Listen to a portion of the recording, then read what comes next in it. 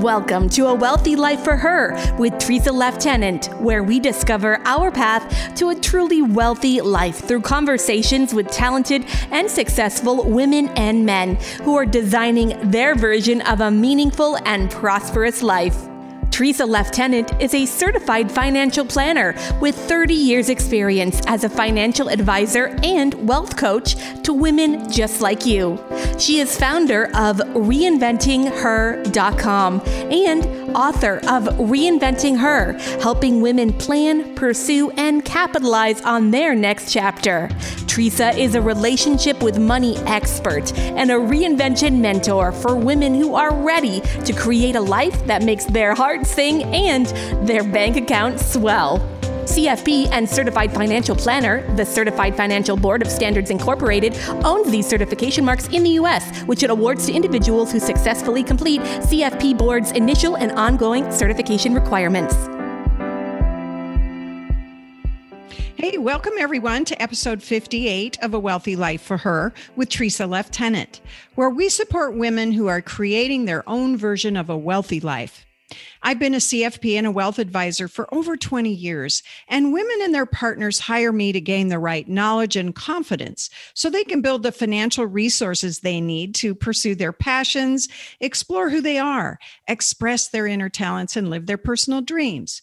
So join us every week to hear my expert guests and I explore 7 aspects of living a wealthy life, including financial, but also physical health and wellness, professional and career, mental and emotional wellness, recreation and fun, relationships, and contribution and legacy. And I share about the inner power qualities that women can develop and the latest thoughts on pursuing a wealthy life.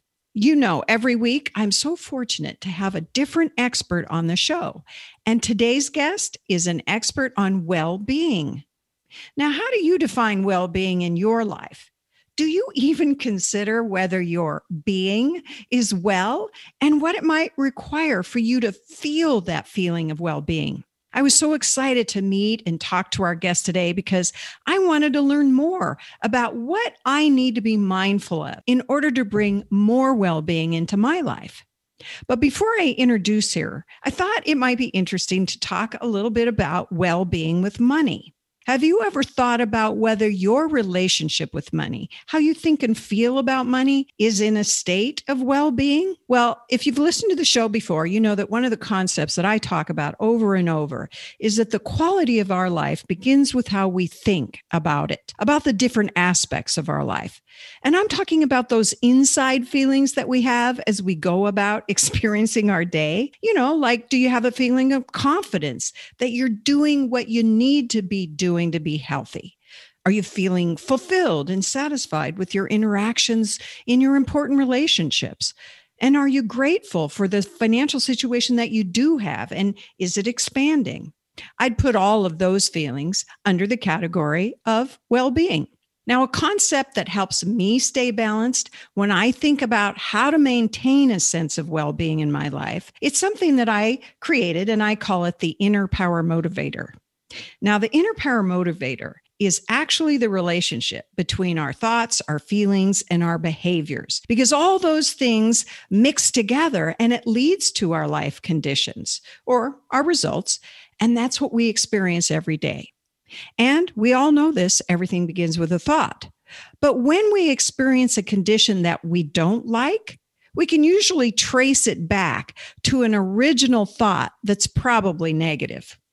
Because human beings, we have a tendency to think negatively when we let our mind just be on idle.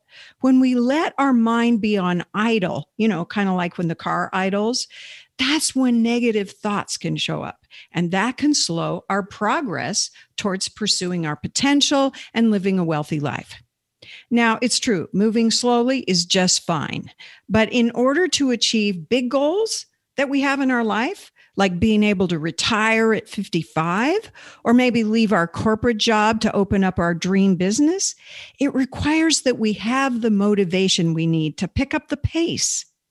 And that's where understanding and working the inner power motivator comes in handy.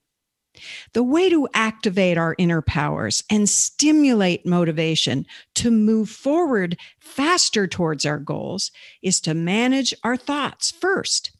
Human beings, we're really unique mammals because we can direct our thoughts, we can create our thoughts, and we can understand that our thoughts are the beginning of everything that we create in our life. And if a thought is negative, then our feelings feel low and our motivation to take action can actually be non-existent.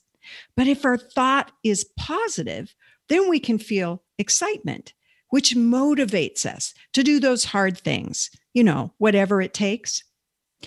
If you want a better life, want to feel a sense of well-being with your money, do you want to craft an abundance mindset? Then you can focus on your thoughts. I was thinking about the word abundance because it's always connected to money. It's also the word scarcity is connected to money. But of course, we can have all sorts of other abundance in our lives. We can have an abundance of love, an abundance of energy, an abundance of ideas. But right now, in this moment, I want you to answer just this one question. Are my thoughts about money generally abundant or generally scarce? Now, regardless of whether your thoughts lean toward positive or lean towards negative, what would you rather have going through your mind and directing your feelings and your behavior? Wouldn't you rather think more abundantly about the possibilities that you have to pursue your own potential? Of course, we want to think abundantly and we want to experience abundance. And yet, most of us don't really know how to go about that. We don't know what to think. We don't know how to feel or what to do to ultimately feel that sense of abundant well-being. But you're in luck because I'm going to give you a few tips right now to bring that sense of abundance and well-being into your life more often. So tip number 1 is to dedicate yourself to some simple mindfulness practices, including creating and repeating abundance affirmations every day. Also visualizing your goals and dreams up in your imagination so that you can see a picture of where you're going. Noticing what triggers negative thoughts so you can process any past pain or hurt around money and get over it. Also noticing what's going well in your life with your money and allowing gratitude to fill your senses. That really enhances a feeling of well-being. And also make friends with your emotions. Those big feelings inside that can surprise you sometimes. Ask them what they're telling you. Learn from your feelings because that's what they're there for, to teach you more about yourself. Tip number 2 is to remember always that energy flows where attention goes. So focus on taking steps to improve an aspect of your money every day. Perhaps you could do something like look at your bank account to assess whether you're actually spending your money on what's really important to you, because awareness always precedes change. Tip number 3 is to set a daily intention to change one negative scarcity thought into a positive abundance thought every day.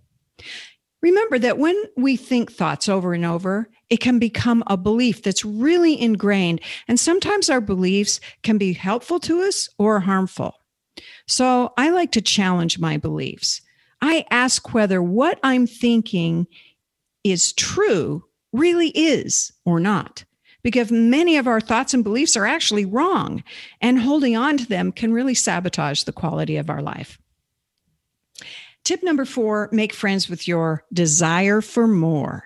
Listen to it, talk to it, analyze what that feeling of desire is actually telling you. Do you really want that second piece of chocolate cake, or do you want to talk to your boyfriend about what's been bothering you? See, we can get really confused by that feeling of desire, but learning to understand it can help you make better decisions with your money. All right, in summary, activate your inner power motivator by focusing on what's good and noticing how that feels. Make friends with your feelings and with your desire for more. Talk out loud about what you want and celebrate that you have the ability to feel a sense of well-being. practice positive abundance affirmations and gratitude statements for what's going right in your life. We provide our coaching clients with a positive affirmation tip sheet so they can design affirmations that support their individual life pursuits. So visit reinventingher.com and click schedule for a 20-minute chat with me to get to know each other. All right, just like everything, creating an abundance mindset is not a destination, it's a journey. But people who are developing abundance mindsets are moving forward and experiencing their version of a wealthy life along the way. Let's introduce our guest now. Oksana Esperard's work supports positive behavioral change through elevating human and organizational well-being.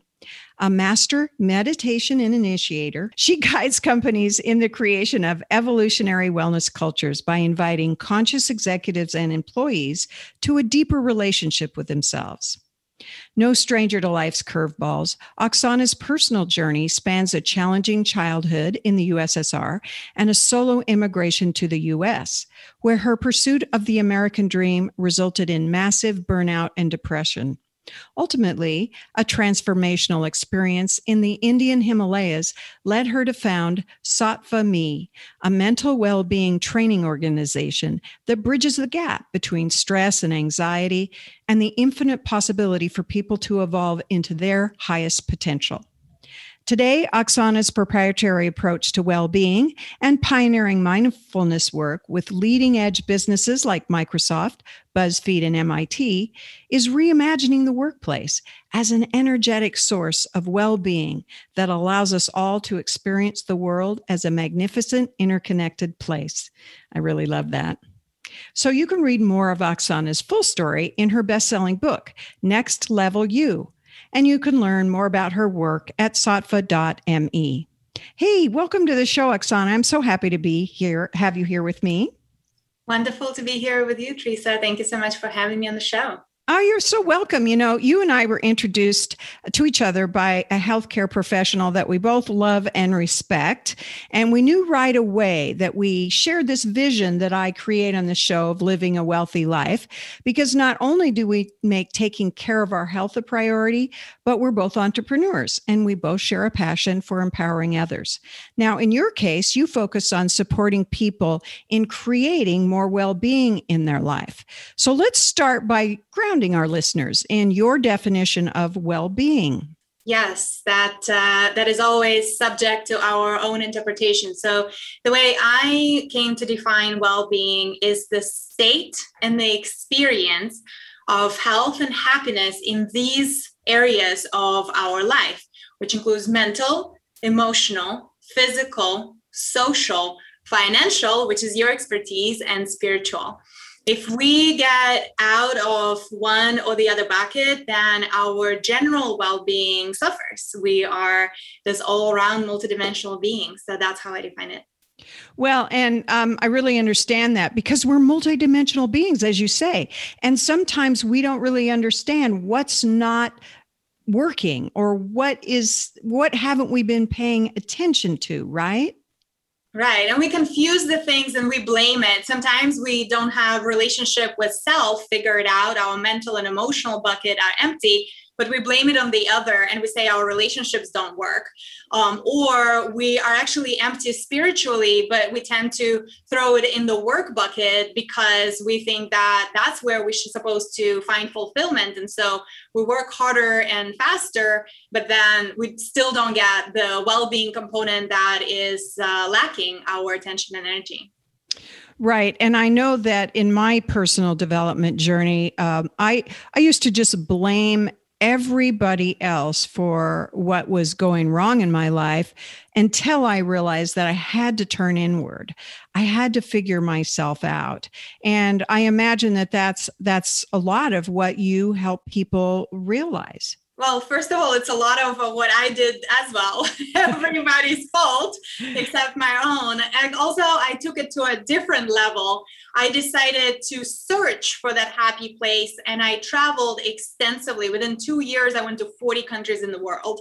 So I really was running fast, and I was really determined to experience and find that happy place somewhere else. But I never occurred to me to look inside first. So we all do it first. Right. Yeah, we all have our own version of this, trying to run from whatever it is that we don't want to face, but then ultimately we have to face it. And we have to take a break in a minute. But before we do, I thought I would just give you a little bit more opportunity to tell us a little bit about how your journey started before you reached the level of burnout and depression that you have shared with me that you experienced. So can you share that before the break? Yeah, sure. I'm Russian originally. As you mentioned in the bio, I was born in USSR. And the whole culture as a country, USSR is no longer existing, but just the Slavic cultures, they are marked with a lot of heaviness in our history. There's a lot of light, there's a lot of bright sides, but there's also a lot of heaviness. And I was not a stranger of that. And I adapted that culture of poverty mentality and constant stress and constant fear, non-belief in the future. And when I immigrated to the United States at the age of 21, permanently, the first time I was here when I was 16 as an exchange student. So when I came back at the age of 21, I thought that I will achieve this American dream. And I really charged at it, super hardworking, super motivated. I came here solo. And I thought that it's only up to me to make it happen. And so putting all my energy into the American dream, I didn't realize that I was missing other aspects of my life. And when I finally achieved what I thought was success in all the definitions of our textbook and society, of good apartment, good job, good boyfriend, good car, all this stuff, I really felt utterly depressed and miserable. And I was asking myself at the age of 25, is there more to life? Because if there is none, I don't want to live. Right. And that was my rock bottom, where I thought that I achieved everything that was asked of me. And now there was nowhere to go. And that really marked the beginning of first running for 2 years, because I was like, I blamed the United States and everybody in the United States on my inward unfulfillment. And then utterly being in Hong Kong, I finally started to get the tools of well-being, mindfulness and meditation, and different modalities and energy work that started me on this path to looking inward. Well, thank you for sharing that part of your story. Sometimes it's not easy to admit that we didn't do it, quote, right, or we missed something. And so I appreciate that. And so we are going to take a break right now. And when we come back, I want to hear a little bit more about how you transitioned to you learning the mindfulness and then starting your company. So we'll be right back, everyone, to A Wealthy Life for Her.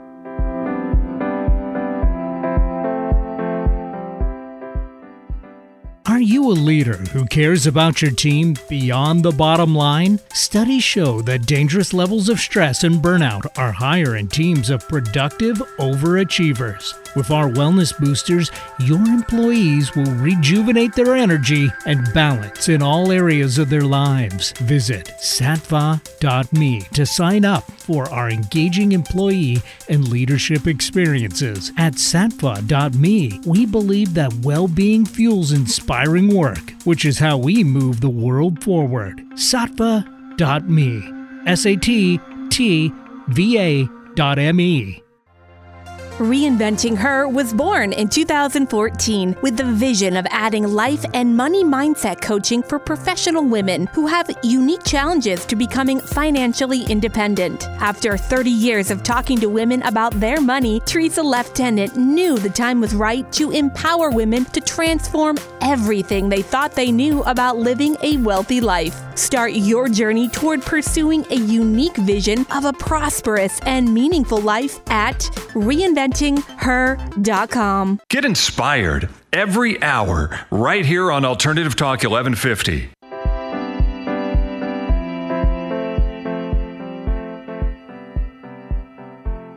And welcome back, everyone, to A Wealthy Life for Her with my guest, Oksana Esperard. She is the founder of Sattva Me, and she's also a master meditation initiator, which I'm looking forward to hearing more about.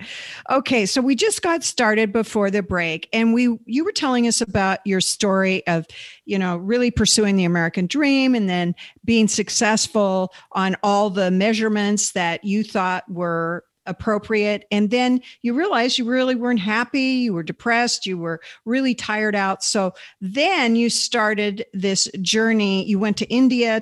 Pick up the story from there. Right. So when I pursued the American dream, I was in the hospitality industry, and I was pursuing I would say the corporate trajectory of regular job. Nobody would ever tell me that I would do what I do now. As I continued in hospitality, even though I had the burnout, and I left and traveled for 2 years, lived for 2 years in Hong Kong mainly. I came back, and a hospitality degree kind of welcomed me back in, and I started on a different path working at yacht charters at that time.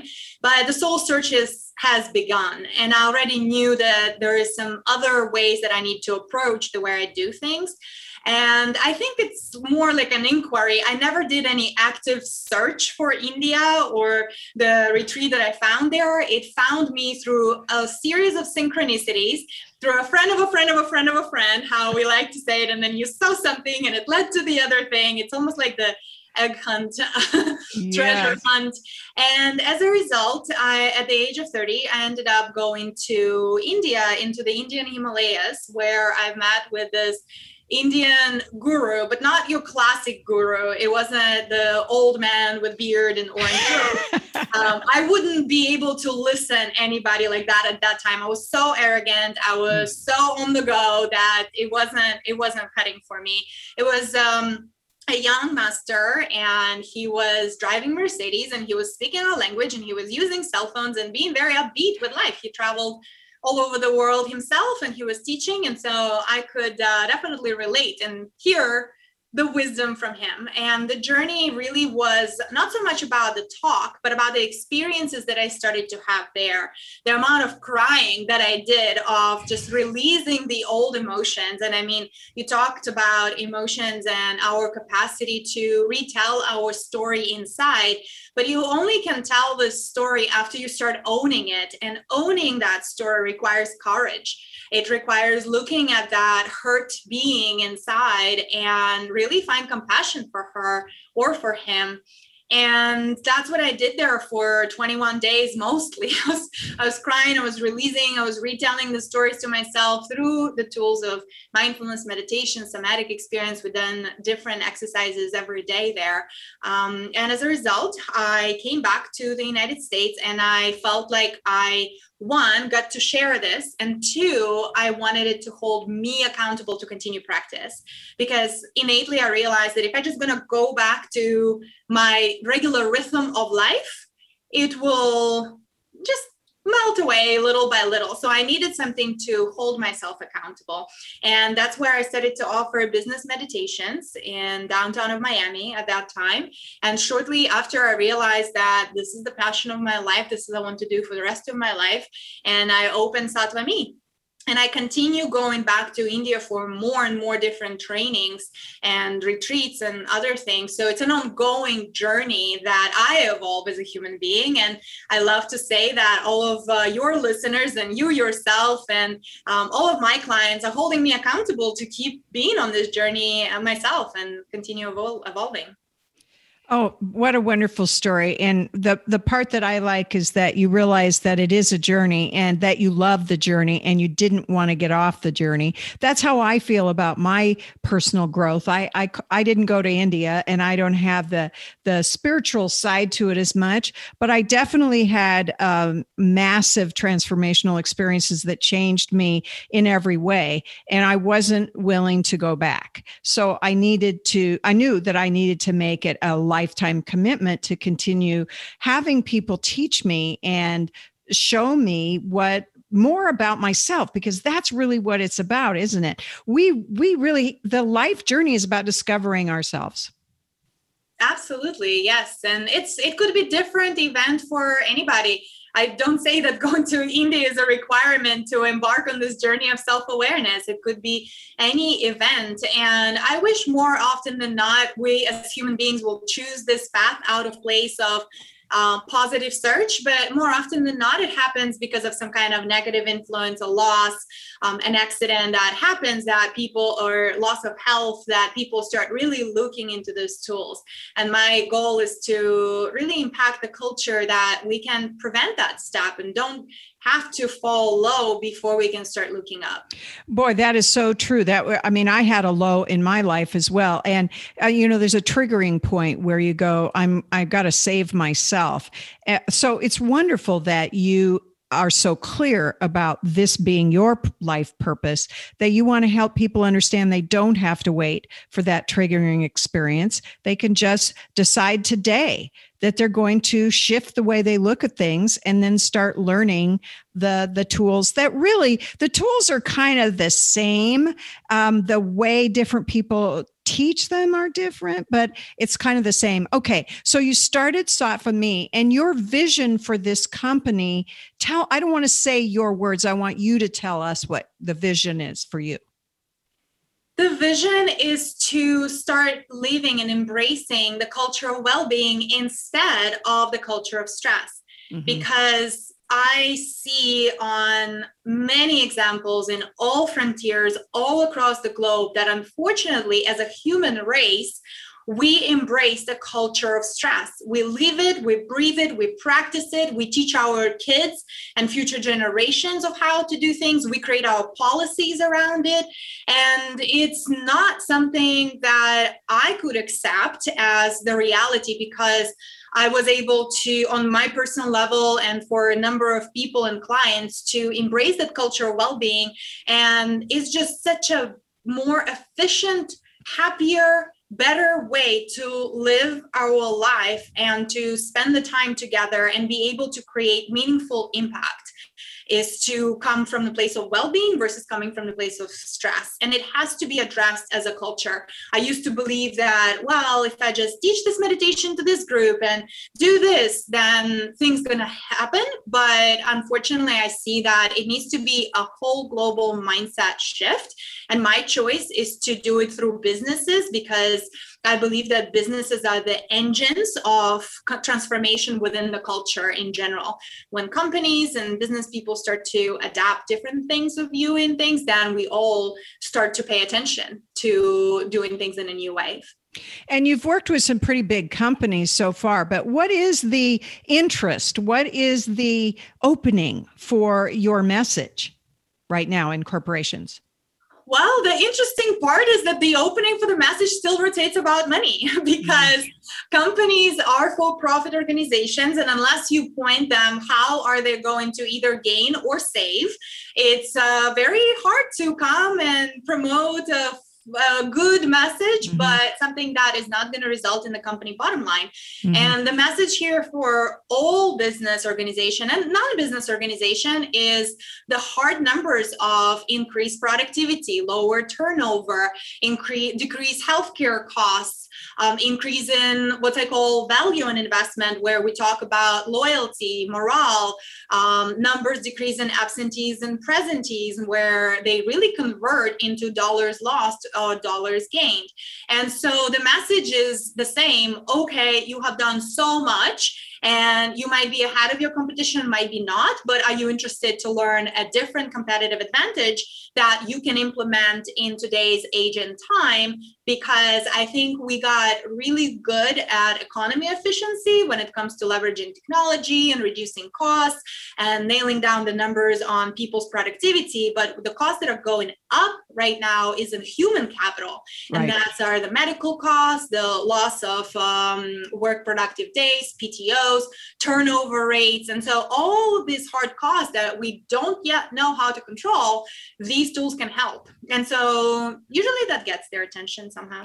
Right. And I think there is more research being done in these hard results, that the more softer skills that you're talking about actually promote. And, I also know that as the leadership of corporations get younger, because it does seem that as younger people follow these ideas of meditation and mindfulness more than older people, because it just wasn't part of our culture when I was growing up. I mean, I feel very fortunate to be open to it as a woman who's older than you. But anyway, I do think that has a lot to do with it too, don't you? Absolutely. The medical research and research by the largest corporations that are interested in tracking their investment shows it. And it spiked about 5 years ago. There's really a lot of not only business, but medical research just shows the efficacy of these tools on both frontiers. And yes, it definitely makes it more science-based for us to be able to bring these tools. Yes. And the other thing that you mentioned earlier, which I really think is an important point, is how we define success. I'm in the financial business, and having more and more money, it was really all the goal, but now my own industry is transitioning to more of supporting a quality of life and supporting what each individual person wants to create in their life, as opposed to just more and more money. So I think that's part of the message too. That is the cultural shift. That is the mindset shift, is that we are slowly but surely redefining what success really is. Would you agree with that? Absolutely. And I still believe that success is a personal definition for everybody based on our interests, our aspirations in life, the way we want to fulfill our purpose here, who we want to include in that purpose. But one thing I believe that should be constant for all of us as a humanity, that true success includes well-being. If you're achieving things at all costs, and you're not including the 360 dimensions of your life, that, your career is great, your health is great, your finances are great, but your relationships suffer, then I'm sorry, that is not a true success. And we used to kind of compartmentalize things, and we tend to glorify one aspect of somebody else's life and kind of close the idea of, well, it's okay, he's a successful entrepreneur and he's doing so and so and so. But nobody really looks that he died at the age of 50 from cancer that could be prevented. Right. So it's like, how is that a success? Right. And at least not in my definition. So many could argue, but that's what I stand for. Well, I have to say, in my own business, there's a difference in the definition for men and for women, which is natural, and as it should be, because we're not designed the same way when we come out into the world. But I wanted to say, the balance between pursuing your potential, which I think that's the yearning. I talk about this, that we have this yearning inside to become all that we can be. And that's something that's invisible, but we feel it. And so we like, okay, how do I go about that? But we want to learn to balance pursuing potential and not get burnt out and ruin our health and so on. Just learn what well-being is. And that's what I want to explore next, is how can we begin to make this shift in our own life? For those of us who are listening today, I hope that you'll share just, 2 or 3 things that we can all do to start shifting our mindset from doing too much to just being feeling well-being. So stay with us, everyone. We're going to come right back in a moment to A Wealthy Life for Her.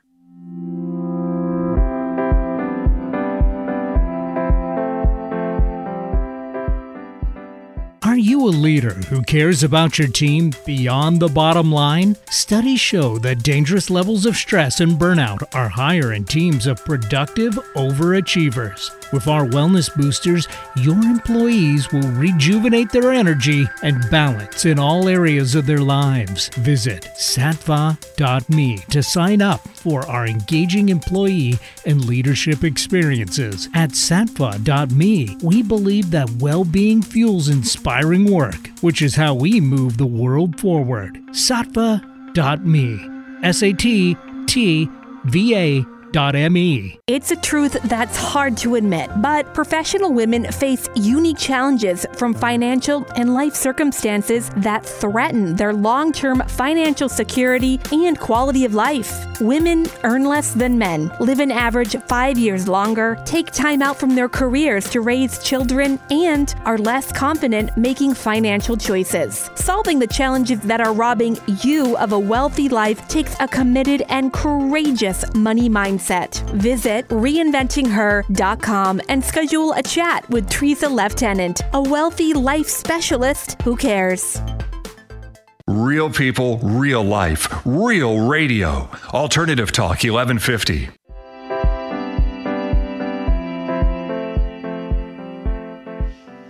And welcome back to A Wealthy Life for Her with my guest, Oksana Esperard. She is the founder of Sattva Me. She's also a best-selling author, a coach, and she's the chief people officer. I want to be that. Okay, so Oksana, we were talking a little bit about how we pursue with maddening intensity our lives. We get all stressed out. We have anxiety. In fact, after in the pandemic has caused unprecedented levels of anxiety. And so let's talk about your work, because you really want to teach well-being in corporations. You want to change the world from that perspective. So share with me how you do that. Absolutely. Well, there are a number of ways, and I like to put them into the buckets. There are some organizations, like we talked about, that are already up to speed and they're ready to embark on this journey, and they know that it's a shift in the culture. And there are leaders and organizations that are still in the kind of discovery state, and they want to see if it's the right fit for them, if it's something that employees going to like. And so we don't want to exclude anybody. And in such case, for the group number one, I'll call them that, we have the programs. We have the solutions already that come with number of ongoing engagements where we have proven formula of what other clients of ours really liked and enjoy, and how we can reinforce behavioral change. So the interest here is in enforcing and changing behavior versus just putting a quick fix on the education. Mm-hmm. And that's done through the webinars, through practices, and everything comes with a practical approach. It's not just telling you what to do, is actually create an opportunity for you to discover what true and matters for you. Of course, we supplement it with education and facts, but it's a process. It's a discovery process. And for the companies that are just kind of stepping into that idea, we create one-time opportunities to engage via webinars and programs and retreats, short-term and longer-term, and we customize it for them based on their needs and desires. And what I call planting seeds. And then, of course, once they're ready to engage for more, and as we all evolve in this time, then usually we return and we come back saying, "Are you ready for more now?" And generally they are, and different people evolve in different rates. Sure. So it's a process, just like everything is. It's a journey.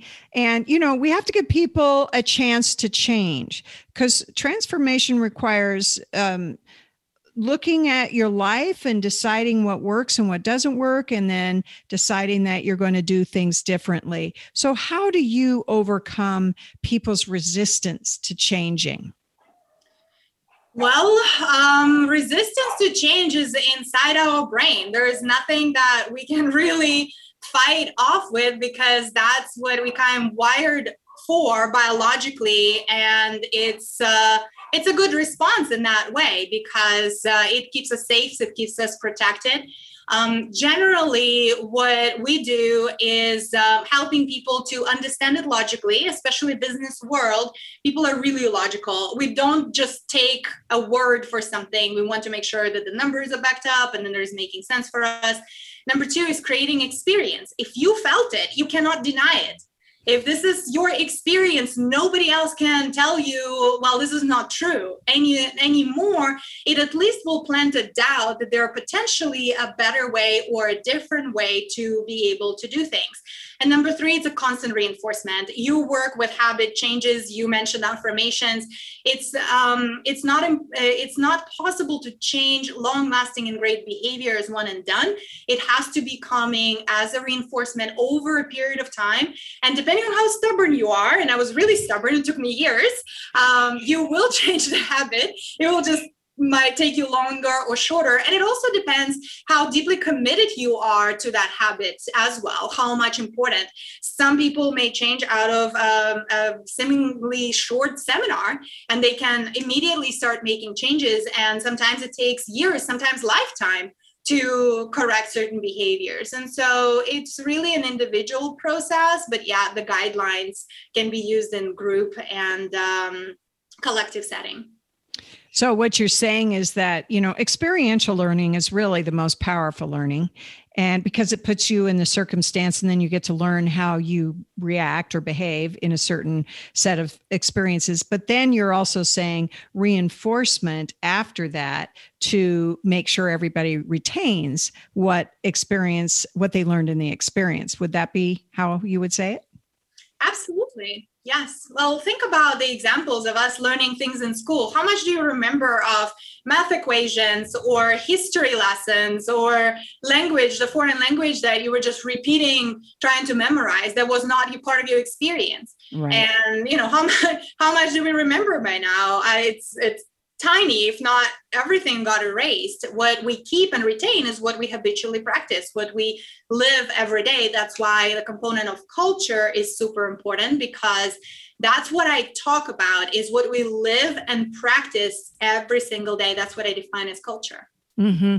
That's right. And I'm assuming that when a group of people do it together, it's incredibly bonding and they can help each other and support each other and be each other's accountability partner and all of that, which actually, think about that in your day at work. That could be quite exciting to have that refreshing change to the daily routine. Okay, so now you teach meditation in your work. Can you talk about the importance of that in the whole, vision of what you're doing in the world? Absolutely. Well, I am one of the people that practiced meditation for years without really understanding what it is. But that stubbornness that I talk about of changing habits actually played good for me here, because I didn't understand what it was and what it was doing, but I was stubborn enough to continuously practice it. And I would say it's expedited my journey, but it could be much, much shorter to be able to take advantage of these tools.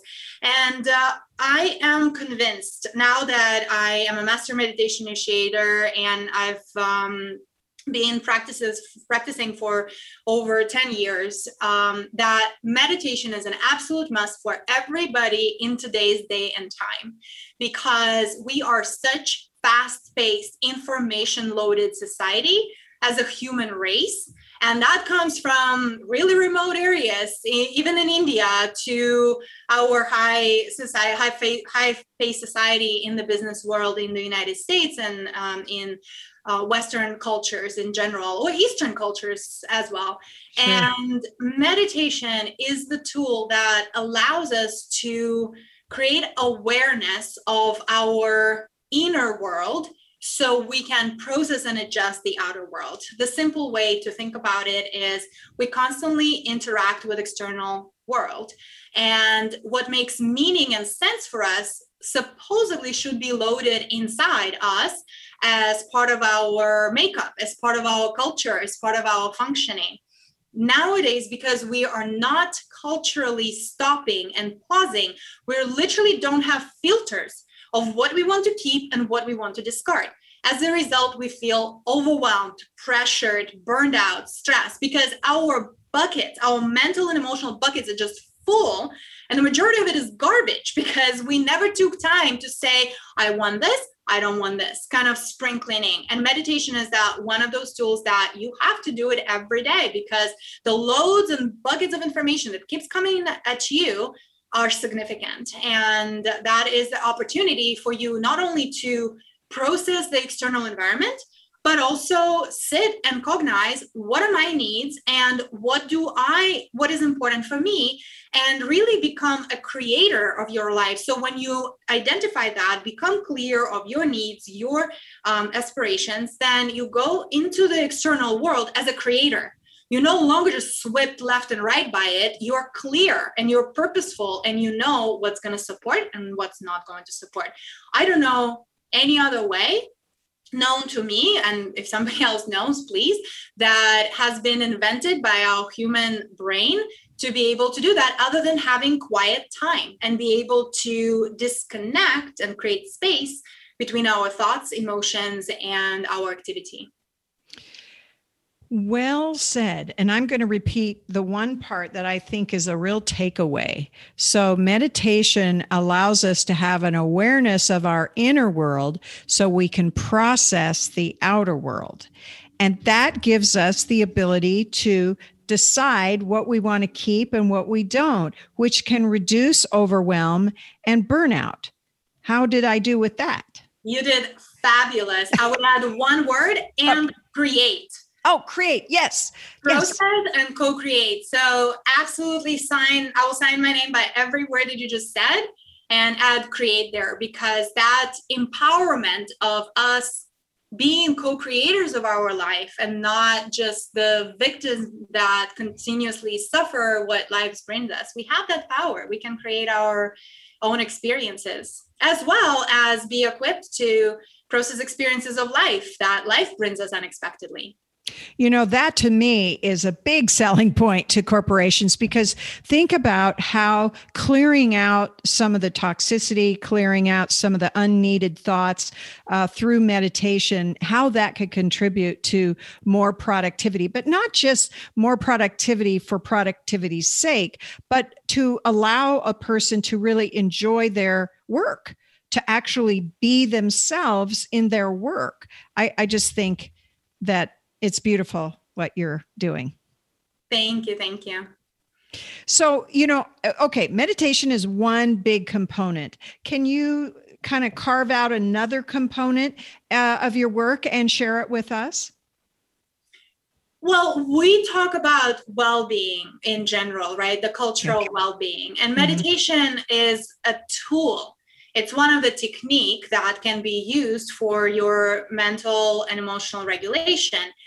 Not everyone in today's society actually can meditate. In fact, it's not suggested for people that are highly anxious, depressed, any kind of really enhanced medical issues, because think about it this way: you are sitting inside and you're really cognizing what's going on inside you, and meditation might not be the right tool for that. So, and many people, I hear it over and over and over and over saying, I tried to meditate and my mind doesn't stop and it's not for me. It's not working for me. And that's a valid conclusion to make. However, I would encourage, if this is your first experience with meditation, I would encourage you to start with breathing techniques, because what happens is we are too high speed on our brain activity. And then when we try to go from 120 to a 0, we experience hardship. It's like slamming the brake or hitting a wall. It's uncomfortable, and not so many people can do that. And therefore, there's a lot of activity lingering. What helps is down-regulating the nervous system through body movements, through breathing technique. And we teach them literally in the office. Right now, most people are working from home, and I assume will continue to work from home, but it's literally at your desk. You don't even need to move anywhere, the different space. You can do these things while you're driving, not everything. Not closing your eyes. You can't close your eyes while you're driving. Yes, please don't. But there are certain things that you literally can do to learn how to self-regulate and stay mindful and aware, even while doing other activities. And these are the things that we cover of how to integrate these tools. One, you have to allocate the time for yourself personally to reshuffle your inner world. But then you have a number of tools that you can integrate in your workday, during your workday. Office ergonomics is very important. We talk about sleep. We talk about just educating people on stress and what it is, emotional recognition, self-awareness, awareness of others. How do we know that, it's time to really help your teammates to reset and take that break? And then there are general business practices that need to change in a company, and that starts with a leadership. And so we work a lot with leadership teams to be able to educate them and help with them together of starting to implement different policies within organizations. And leadership buy-in is really, really, really important in this work. I see that around work expectations, how they set up the daily schedule and that kind of thing. So if you can combine those conversations with leaders with what you shared with me, breathing techniques, taking a break for body movements, slowing down, allocating time to sleep, self-awareness, awareness of other people. I love all those techniques, and I can see that they could be incredibly helpful with, teamwork together.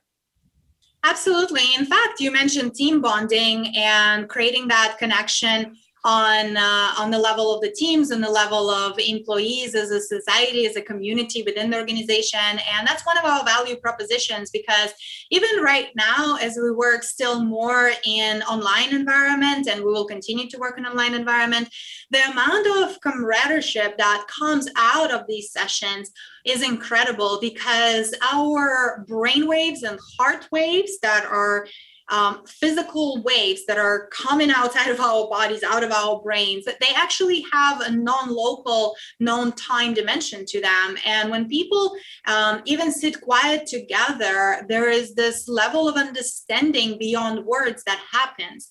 And people just view one another at different levels. And when their CEOs, CFOs, come into those sessions as well, and any C-level executive. I had a story with one of the CEOs that we worked with shared. He said, we were in this meeting online, and one of the employees who was way below him, but they were all attending our sessions in our program. He said, you need to chill. You need to take a breath. Imagine what an empowerment it is for an employee to tell to the CEO to take a breath, because it's too much of activity going on. And the CEO was like, you're right, because they were both in the same program and they both had the same context. So they didn't have it as, one didn't take it as an offense, and another one didn't take it as, oh, I couldn't speak up because I'm talking to CEO. So it's empowering. And it really, once the change starts to go top down, then it really, the most powerful is when it starts to go bottom up, when people start to feel like, yes, if you're losing your mind right now, I should be able to tell you on a human to human level that it's time to pause. Right. So you're finding connection through everybody's just a human being learning these tools together for the betterment of the whole group and company and so on. I love that this is becoming more out in the world. And I know that you train other people, right? You have a team of people who go out. So it's not just you, right? You are training other leaders in this way. Yes, absolutely. The growth trajectory for Sattva Me is to actually include and bring together other well-being practitioners and other modalities that currently are not being looked at or considered in the corporate world. They might not have the right message. They might not know how to tie it up to bottom line. And the idea here is to really partner up with the well-being of all aspects, even practitioners like yourself. Like, for example, I don't teach financial well-being, right? Like that's not my part, or relationships component. But sometimes organizations are willing and able to provide and sponsor these types of classes and education and experiences for their employees. So here the idea is to create the whole well-being army and do it together, because I don't believe that one or even a couple of individuals can create the revolution from culture of stress, of culture of well-being, because it's a 180-degree shift. And I'm also in full realization that I probably will die on this mission. I don't see that in my lifetime it will magically There's change. good news there because we are extending life expectancy significantly with all of the new health abilities we have to be healthy. So you're going to have a long life of doing this work. And I so appreciate that you've been with us. What's in the last thing I'd like you to say is that, we have some conscious leaders listening today, I'm sure. So what's the first step for people to reach out to you? I would encourage to visit the website. It has a number of resources of information of the tools that we already offer, of the subjects and the topics, whether you're interested in the programs or just one-time topic to kind of test the waters. Look through the website. It's sattva.me, sattva.me. And there are bunch of opportunities to schedule a free consultation with me to be able to then customize. Let's talk. Right. I have been there. It's a gorgeous website, really well designed. And so thank you so much for sharing about well-being today. I'm so grateful to Dr. Day for introducing us. Absolutely. Likewise. Thank you so much. All right, everyone. Next week, our guest will be Catherine Sherlock. She's the founder of HigherMindfulness.com.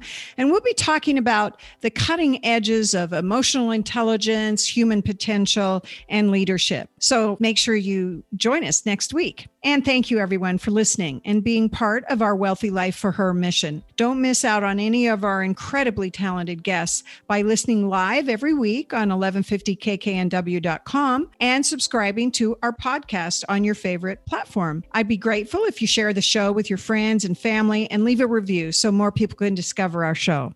You can connect with me on LinkedIn and Facebook under Reinventing Her and learn more about working with me at reinventingher.com. You can also purchase my book, Reinventing Her, Helping Women Plan, Pursue, and Capitalize on Their Next Chapter, available on Amazon. And remember, ladies and gentlemen, you deserve a wealthy life and to attain the financial independence that you desire, which is your birthright. So when you engage your inner superpowers and get your financial house in order, you can overcome any challenge and create that wealthy life on your terms. We'll see you next week. Teresa is founder of Reinventing Her and author of Reinventing Her, helping women plan, pursue, and capitalize on their next chapter. Available on Amazon. She is a certified financial planner and reinvention mentor for professional women who aspire to a wealthy and financially independent life. Learn more at reinventingher.com.